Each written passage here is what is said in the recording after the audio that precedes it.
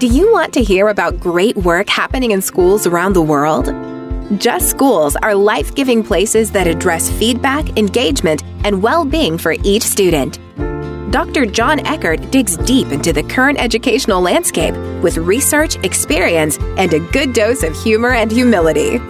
Join us in the desire to do justice, love kindness, and walk with confident humility. Get inspired with stories of improvement in the profession that makes all others possible. Today, you get to hear from Sierra Downs and Eli Spector, two amazing educators from Colorado.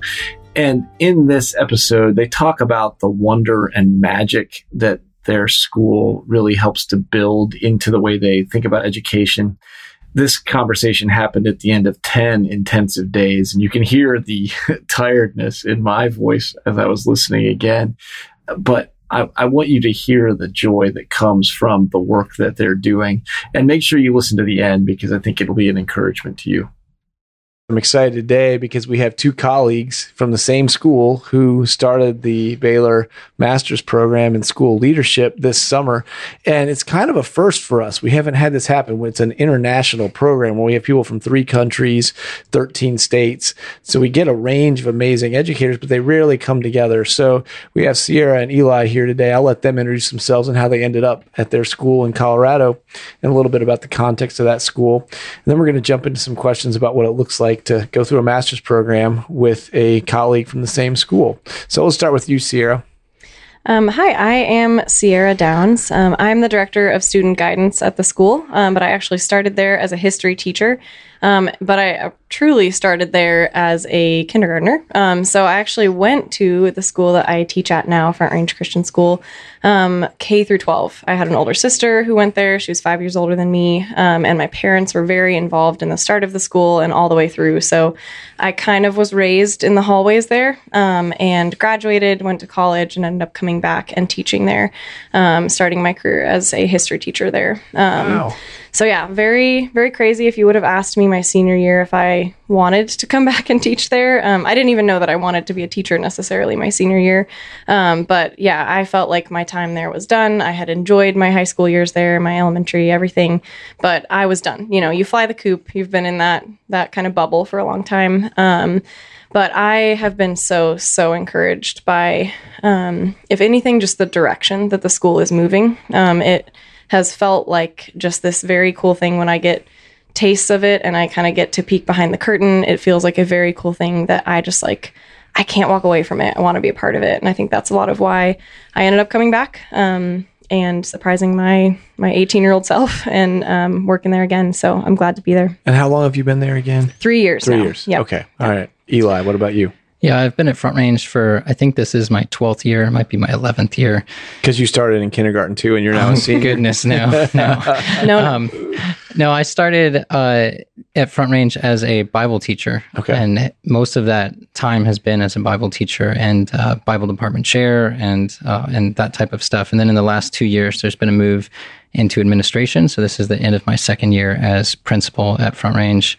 And I would echo a lot of the things that Sierra has said in the sense of it's a different feeling school than it was a decade ago. Can you point to like what are the positive things? So like what are you seeing that makes it feel tangibly different?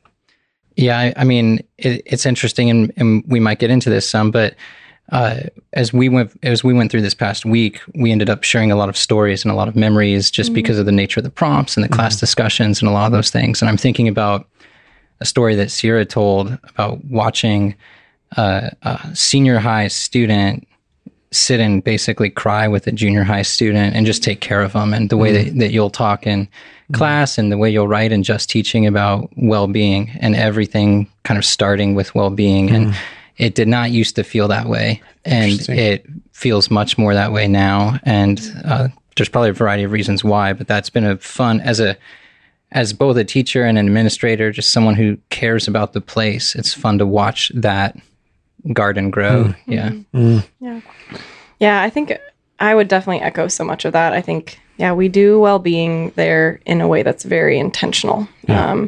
If education is about seeing the whole person and the education of the whole person, I'm just so encouraged by how much that matters, tangibly matters to our teachers and our administration, our families. It's hard to pinpoint exactly what it means by, like, what I mean by this, but we say it a lot. It's just kind of language we throw around, but there's just like magic there. And it's something I haven't found in other educational spaces.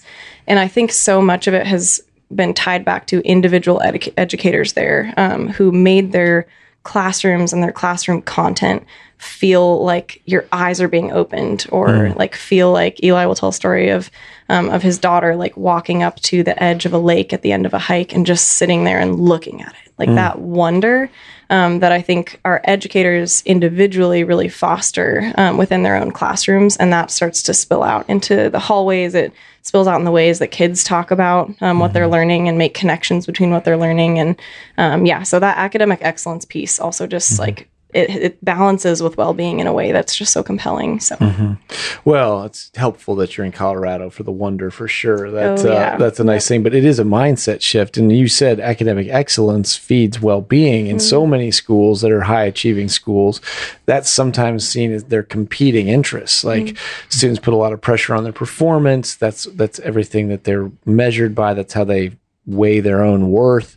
And so it's contradictory to well-being. So somehow you all have found a way, and while it feels like magic in cultures where this happens, there are intentional things that have happened, sometimes by individuals. It may not be organizationally or systemically, but there are people that are doing things that allow that to become a place where kids are well and they are flourishing. And right now, that's pretty rare. A lot of schools would not describe themselves that way.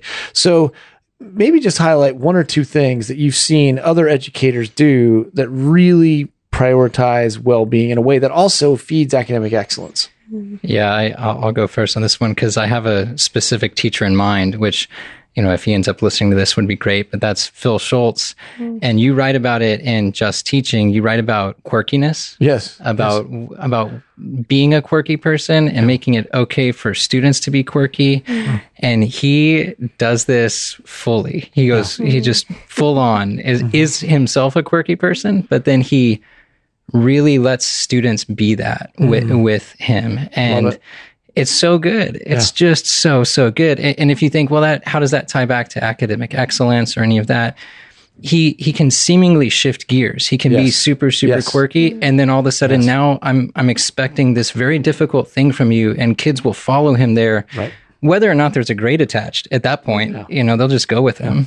Well, and that's the thing that's so hard to replicate, because people can do that because it's from his authentic self and it works. It's kind of like the Jim Banducci smooth calls that I did. Like smooth works for me. Somebody else does that. It may not work. And so that's, for those of you listening, I would call parents of kids who got the highest score on the test, and I would just leave a message that said smooth, and I'd hang up. And it's all from the legend of a custodian we had in Chicago that I took to Tennessee, the legend with me. And it took me no time to make that positive contact. It was a reward for academic excellence, and it was free. And it was just this weird whatever. But with seventh graders, they love weird, and you just have to own it because they're in a super awkward stage. And then what that does is it communicates it's okay to be different. It's more interesting to be different. And so that quirkiness is validated by Phil Schultz. Phil Schultz. Yeah. His quirkiness is like, hey, this is okay. And it's cool to be weird, because when teachers try to be cool, that's when things go very badly. That's it. All right, Sierra, what would you say? It's hard. Again, I just have someone who comes to mind pretty quickly. But Kelly Stidham is our English teacher. She's the head of the English department at our school. And she, I've known her, I went to the school, so she was my teacher. She knew me when I was a little seventh grader with bangs and braces and just living your best life. Exactly. Yes. Thank you. That was my peak, really. Yeah. But yeah, she, walking alongside her, or her walking alongside me, I guess, as I grew up, and then coming back and becoming her coworker, and just seeing what she does in her classroom. She truly is a master teacher. She's someone, and I wouldn't say that about most people in education, but her craft, she owns her craft. But I think what really stands out to me about her is just her great love of what is true. And she finds what is true in stories and helps other people see that in a really beautiful way. But she's just honest. She is like, she's one of those people who, it's like Brene Brown's idea of like the square squad of like, who are the people whose opinion matters to you? And she very quickly, just through the way that she spoke to me and gave me and my friends advice outside of, class or walked alongside us and struggles we had, that person was the same person who found truth and was honest about what she saw in literature. And those two things coming together, I think, in her character and in the way she loved her craft. Yeah, that was beautiful. Well, and for those of you listening, Dare to Lead, Brene Brown writes about the Square Squad, and it's not people who are your quote-unquote best friends. They may be in the mix, but if they're people that are going to tell you the truth, even when it's hard, and they're going to tell it to you in love, but they're going to give you that honest feedback. And so that's what great teachers do. So the whole end of the Just Teaching book is all on feedback, because that's how we get better. And feedback is not in contradiction to well-being. That's how you feed well-being, by giving people like, here's where you're at. Here are some things that you could do to move to the next level, and I'm going to be there to help you. And I think, the two teachers you described, that's clearly what they do. And that's what makes, so great teaching is hard, because you got to do that for each kid, but it really isn't that complicated in its essence. And so I think sometimes we overcomplicate things, and it feels like Front Range may have figured some of this stuff out, or you may have a critical mass of teachers who have. So as you go back to leading, and then I want to jump into how the program's been for you, but as you go back into leading, how do you take some of these individual practices and make them more systemic? How do you make sure it's permeating all parts of Front Range? Yeah, again, what's in my mind, I'll speak first here. What's in my mind is the avenues that I'm not currently, or that we're not currently making good use of, to make things institutionalized. So, for instance, I'm looking at staff meetings, or the way that we have run staff meetings, and why are we not being more intentional about what we celebrate and celebrating these practices that we know make a difference about well-being or engagement or feedback? And there are avenues that we could be making better use of, and that's where a lot of my head has been as I've started really today to think about going back and re-entering. Re-entry is real. We don't want to have a camp high that ends up on a reality low come August. So, but at least you have a partner going back to you. So Sierra, I want you to answer that question as well, and then I want to jump into what it's been like to be here together. Yeah, I would just totally echo that. I think that, it was funny that we've talked actually a lot about affirmation and feedback and what that means to people in general. But for our teachers, I think a lot about, literally a couple of weeks ago, we were sitting together at our leadership summit that we do at the beginning of the summer. And one of the things we were talking about in a project that we wanted to start kind of at this school next year was focusing on how we celebrate our teachers. And not only, I think it's, especially in small Christian schools, it's easy to be like, write letters to our teachers and tell them how much they impacted our personal lives. And that's huge. That doesn't happen everywhere. That's so important. But I think that sometimes that comes at the expense of celebrating, like carving out space to celebrate their professional successes, and to validate them in the eyes of the community and the students as like masters of their craft and as people who work hard and do well what they have committed to in their role. And so I think finding ways to celebrate their professional successes too really matter.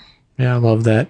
So these 2 weeks, you've gotten hit with 45 different authors, I don't know, maybe 15 writing assignments.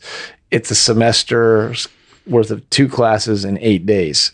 And so as you walk away from this period, what are your takeaways? You're like, hey, this was really valuable to have Sierra here. It was really valuable to have Eli here, because almost everybody else is going back alone to a campus that didn't have those readings, didn't have those experiences, didn't have that connection with others. So what would be the big value added takeaways that you would see, especially as coming together as a team? Yeah, I'll go first if you're okay with it. Really, I think about this in 2 different directions. There's the real, or the practical, or the logistical. There's a difference in having 2 people here.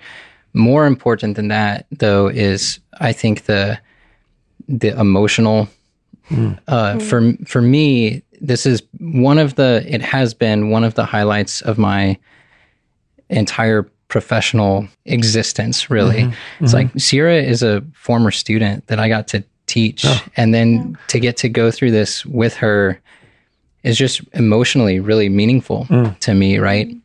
And then there are these practical realities where it is hard, I think, to believe in collective leadership sometimes. Yeah. You question whether or not it's just an ideal, right? Is this an ideal that's even attainable? Is it an ideal that, I think it at times will feel like we are only barely moving the needle. And if you're isolated in that endeavor, I imagine it's easy to give up on that dream.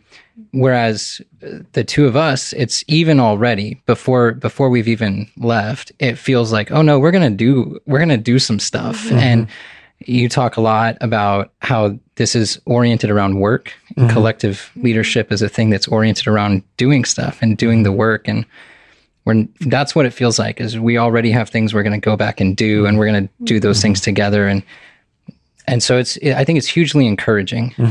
In addition, we end up already, before we're leaving, having somebody else to bounce the idea off of. And so the things that I thought, oh, this is such a great idea, she's already shot down and said, don't try that. And that honing process of feedback has happened even earlier in the process of the development of the idea. So it's been so good. It's just been so good. Yeah. So the big insight there from Eli is learning about collective leadership alone is not as good about learning about collective leadership with another. Again, and this is the fundamental problem with a master's degree, because it is an individual endeavor typically, where we do things with the center, we bring teams together. So typically it would be front range with multiple people hashing it out. It's messy, it's hard, but we have to believe collective leadership works, because if it's work toward shared goals, what else are we doing? So I think what'll sustain you two moving forward is that you have work that you want to do. It's not hey, we feel good, we're a team, yay. It's like, okay, we're going to tackle this. And then that's what'll bring more people to the work, which will then broaden your team and broaden impact. So Sierra, what else would you add? Yeah, I mean, I think it kind of goes off of something you said of like, how do you do collective leadership alone? Like, you don't. That's inherently wrong. Right. It's not possible. Yeah. So I think... Well, and you can't lead alone either, fundamentally, but people think they can. It's like, well, if nobody's following you, that's in your cohort, Kim Poe, just taking a walk. So yeah, go ahead. Exactly. Yeah, well, and I think, I mean, another thing we talked about today or in the last few days was like prototypical leadership, and the fact that leadership is modeling in a lot of ways, is just like, if you aren't willing to do the thing itself, why would anybody do it with you? And not necessarily, why would anybody follow you, but why would anybody do it with you? And that's kind of what we want. And I think what's very cool about collective leadership, and I think true good leadership, is that it is inherently relational. It has to be. And like, it's been so cool to be able to do these things in a relational way. And if we actually want to take that back to our school and make real change or see real influence, I think that we have to be able to model it relationally too. Like, if we are going to start modeling honesty and like, we have to be honest with each other. I mean, Eli and I are both on each other's square squad, which is a super cool thing to know this week, of just like, all right, then we can actually come back and model that in a way that you wouldn't be able to model that alone, or it would be harder. So that's a gift. Yeah. No, that's so good to hear, and such an encouragement. So the last thing I'll ask about the cohort is, you met a lot of people from a bunch of different states, different countries. What was the benefit of that network? Because you lived in dorms together. You ate meals together. You were in our homes together. We were doing crazy stuff. There were late night sing-alongs. There were all these things going on.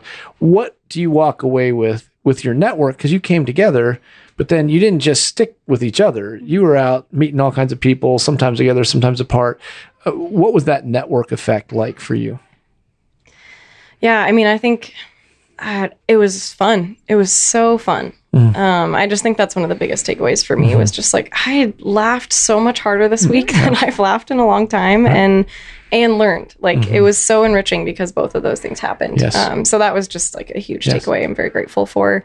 But I think like a lot of what I took away was just that, as a young educator, particularly in Christian education, I mean, I'm friends with a lot of my peers right now they're going into, careers in tech. They're going into things that are going to, frankly, make them more money and probably, in our society, give them more prestige, right? That's a lot of the conversations that people I know and at my age are having.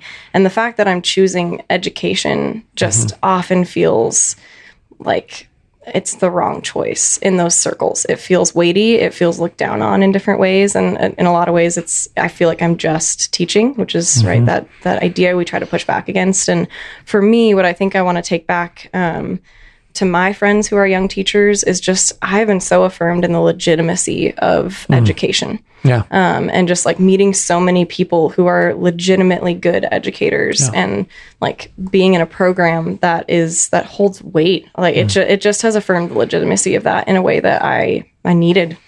Well, if you need to give me some phone numbers to call and just let them know that education is the profession that makes theirs possible, I'm happy to do that and give them a little snark right back. Yep. So I've got a list. That's good. It's just my contacts. That's it. That's all right. We'll just call down those. All right. Yeah. They're not getting the smooth calls. All right. No. So yeah, Eli, what about you? Yeah, I knew the answer to this in my head right as you were asking it. And the scene is really what we're just coming from. So right before this podcast, we were all in this larger auditorium, and you and Matt Thomas are reading off basically encouragement and things that you believe in and see in cohort 3 and cohort 2, who's coming before us. And it just happened. It kind of washed over me this recognition of there is a large group here who possess grit in their optimism, I think is the phrase that you read off for one of those individuals. Gritty optimism. Yeah. And for me, the last 2 years as principal have been remarkably difficult. And I think educators who are listening to this and admin who are listening to this can probably resonate with that. It's been remarkably difficult. And at the lowest of lows, I've thought about quitting the profession, and I've thought about what else could I be doing that might make more or do more. And the way I'm feeling right now, and I don't think it's just because we've had this experience or because I'm coming out of that room where I am, but the way that it feels right now is, no, this is a thing that others around me also believe in. And I've seen and heard about their schools over the last 10 days and the things that they're doing there, and they're doing good things. Yeah, no, that's good. We're going to wrap things there. I'll let you give the last word of advice for educators that are listening, but gritty optimism is the opposite of the naive optimism that sometimes new teachers get banged on for, which is completely unfair, but it's gritty optimism that's grounded in the fact that we've seen progress made. We know these things can happen, and our optimism is grounded in the reality that we can be more. So yeah, word of advice for educators. What would you leave them with, Sierra? And then we'll wrap up with Eli. Man, a word of advice for educators. I think that I would just have to say, kind of harkening back a little bit to the Phil Schultz effect, if we will. Just be you. Yeah. I think that for myself, the reason that I am an educator, the reason that I came back to my school is because I loved education. I believed in the lofty goals, all that fun stuff. But it's because I wanted to be like my teachers. It's because my individual teachers that I had were the kind of people I wanted to be like. And they encouraged those things in me. So love it. Yeah, and I'd say surround yourself with people who will be relentlessly honest with you. It's not normal, and it's really, really good. Yeah, yeah, truth and love. Love it. Well, hey, thank you for both being on. I really enjoyed talking to you, and I've loved having you in the cohort. Thank you so much. Thanks. Yeah. I'm always grateful when we get two leaders from the same school who can talk about their different views of the same thing. And as you hear them talk about the optimism that they have that's grounded in the reality of hard context, but amazing things, and the wonder that they see when a kid sees a lake for the first time, it can just sit there in awe and take in that beauty and that common grace that comes from that experience. And the way they weave that into their school. And again, being in Colorado, it's a nice place to be in school, certainly. But the beauty that we have and the relationship that we have between educators and students, that reality that Sierra and Eli have, they get to work together and they get to serve kids together. And then in a master's cohort, they can have that shared experience where we get this glimpse of eternity, where we live in the overflow of the relationship that's in the Trinity, that then is expressed in the way we get to relate to others in the profession that makes all of this possible. I hope this conversation was encouragement, and have a great week. Thanks for listening. This podcast is brought to you by Baylor Center for School Leadership.